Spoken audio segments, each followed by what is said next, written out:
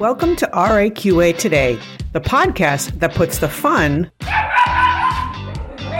back in quality, compliance, and regulatory affairs. Here's your host, Michelle Lott. Here's my take on MDR, and just every day is terrible, horrible, no good right now for everybody across the supply chain, the industry, the notified bodies, and the competent authorities. Everybody's trying to figure it out together. So the big difference here is that the FDA is the only agency. They are accountable only unto themselves. They don't have anybody to ask if there is something new and novel, if there may not be a standard to demonstrate state of the art. They are totally responsible for evaluating that safety and efficacy of that product in and of themselves. Whereas in the EU, the notified bodies are the reviewers of your technical documentation. Right now, there are 21 different notified bodies, and these are private companies. They're government designated, but they are private businesses, so that they are accountable to these designations, to these competent authorities in a different way than the FDA. So once they give you the CE mark on your technical documentation, they become the defenders of your technical documentations in front of those national competent authorities that gave them those designations. And so this means that every European Union state has got a different competent authority. And so the notified body may have to defend your technical documentation across, 20 plus different government agencies, as opposed to one centralized agency in the US. Another big change in the European Union is that we had been until May 26th of this year under the Medical Device Directive. Now, the scope of that was 60 pages. It consisted of 23 articles with 12 annexes, and there were probably dozens of guidance documents. But that honestly was like a single tree. And now the MDR, the medical device regulation, is like being lost in the forest. And we sure did kill more trees to print the MDR for sure, because it's 175 pages. And so now we have 101 articles. Now 71 definitions, had very few definitions in the old. There's 101 whereas clauses with 10 chapters consisting of 123 articles and 17 annexes. So not only is just the volume, an order of magnitude greater, just the scope and the breadth and depth in which it covers the requirements is also greater. So the whereas are essentially the why of the MDR. The definitions and the chapters and articles make up the what. And then the 17 annexes plus the dozens of MDCG guidance documents that are coming out are the hows. So what this really represents is a paradigm shift in the go-to-market strategy. Before, FDA had a reputation of being very stringent and requiring a lot of clinical trials for new or novel devices. Well, these have basically shifted, the paradigms have shifted, and now the EU is the one that's requiring all the clinical trials, even on simple class 2A commodity products that have been on the market for 40 or 50 years. So now the FDA is the one that has got the reputation for being ease of entry and trying to come up with new regulatory paradigms to minimize clinical trial requirements. So basically in Europe, we have a really complicated picture right now. We've got the 27 member states. You've got the EFTA that includes Switzerland that's going through Swixit. And then we have the United Kingdom that went through Brexit. And so that's its own country now. And to make that even more complicated, Northern Ireland left Ireland to go with the UK, but they have their own certification scheme. So now you have to have a CE, a UKCA, a UKNI, and then who knows what's going to be coming with Turkey if they do Turkcit. So long story short, it's complicated. And even for the most seasoned regulatory professionals, it's really hard to figure out when you're trying to take on too many geographies all at one time. Another complication with the MDR is that there's a lot of lost in translation that ends up lost in space. So the MDR was originally written in English, and it was translated into obviously every language in the member state. But imagine all that literally gets lost in translation from language to language. And also, Klingon was not one of the languages that they bothered to translate it into, but it might as well been, because I think that's about as easy to understand with what they were trying to accomplish. And I've actually heard notified bodies speak on this, where they were getting audited for their designation by their competent authority. And it was actually a panel of a total of 3 people from 3 different competent authorities.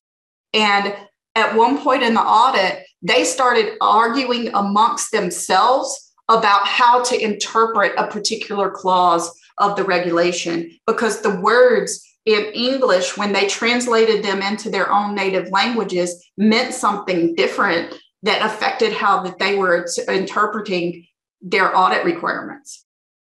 So how do you even figure out, before you just decide that you want to go to the EU, is more important than ever to make a business case and a product portfolio rationalization, to where you've got, it's either flat out not worth it, or it's like, who even knows? But okay, if it makes sense for some products, how do you approach that? Well, there's 3 different ways you can forecast your revenue. Do you already have an existing product on the market? If yes, that's more straightforward. You look at what your typical 5-year growth plan is. If no, you have to look at, okay, this is our initial entry. What are our competitors doing? And what percentage of the market can we get? And does that percentage that we think we can get in what period of time going to justify the cost that we are going to incur? And I will tell you, just notified body costs are going to be between $100,000 and $300,000 in a 3-year span. So this is not going to be a commodity market anymore. Or even if it's not commodity, novel but lower cost product. And then if you don't really have a competitor yet because your product's novel, then you're going to need some kind of clinical data, maybe some adverse event model to model how are you going to get revenue here. So that's going to be the real bogey of, as far as go or no go does from a financial perspective, the EU market makes sense. You're going to have ongoing costs. You're going to have to keep your quality management system updated because MDR is new. They're coming out with new guidance documents every few months that you have to update your quality management system with requirements. I've already mentioned the third-party fees.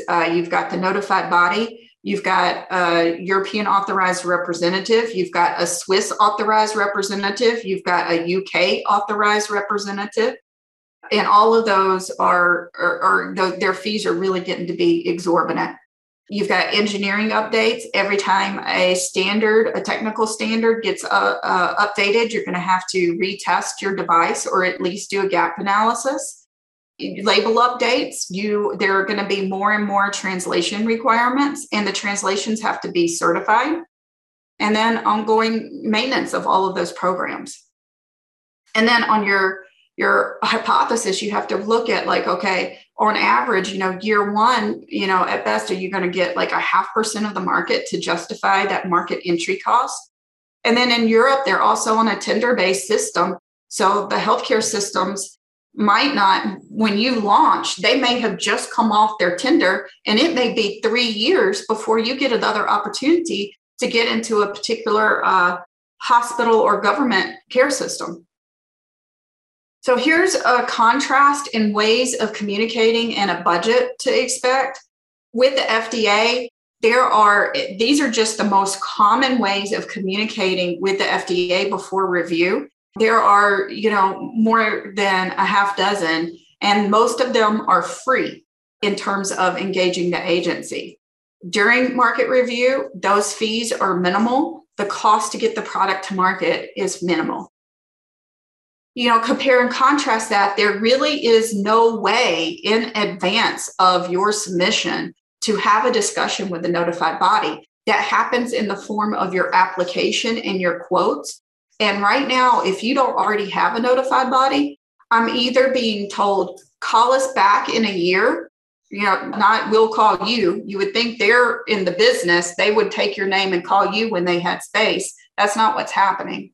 Or just, we're not taking any small to mid-sized customers right now at all because we've got all the business that we can keep up with our, large Fortune 500, 100 customers. So they're real, and also notified bodies aren't allowed to consult, which is why you don't have this pre-review discussion. So then if you want a pre-review, you have to pay for it and you get basically audit items out of it. Then you go through, it's mainly they're saying basically that round 3 and you're out.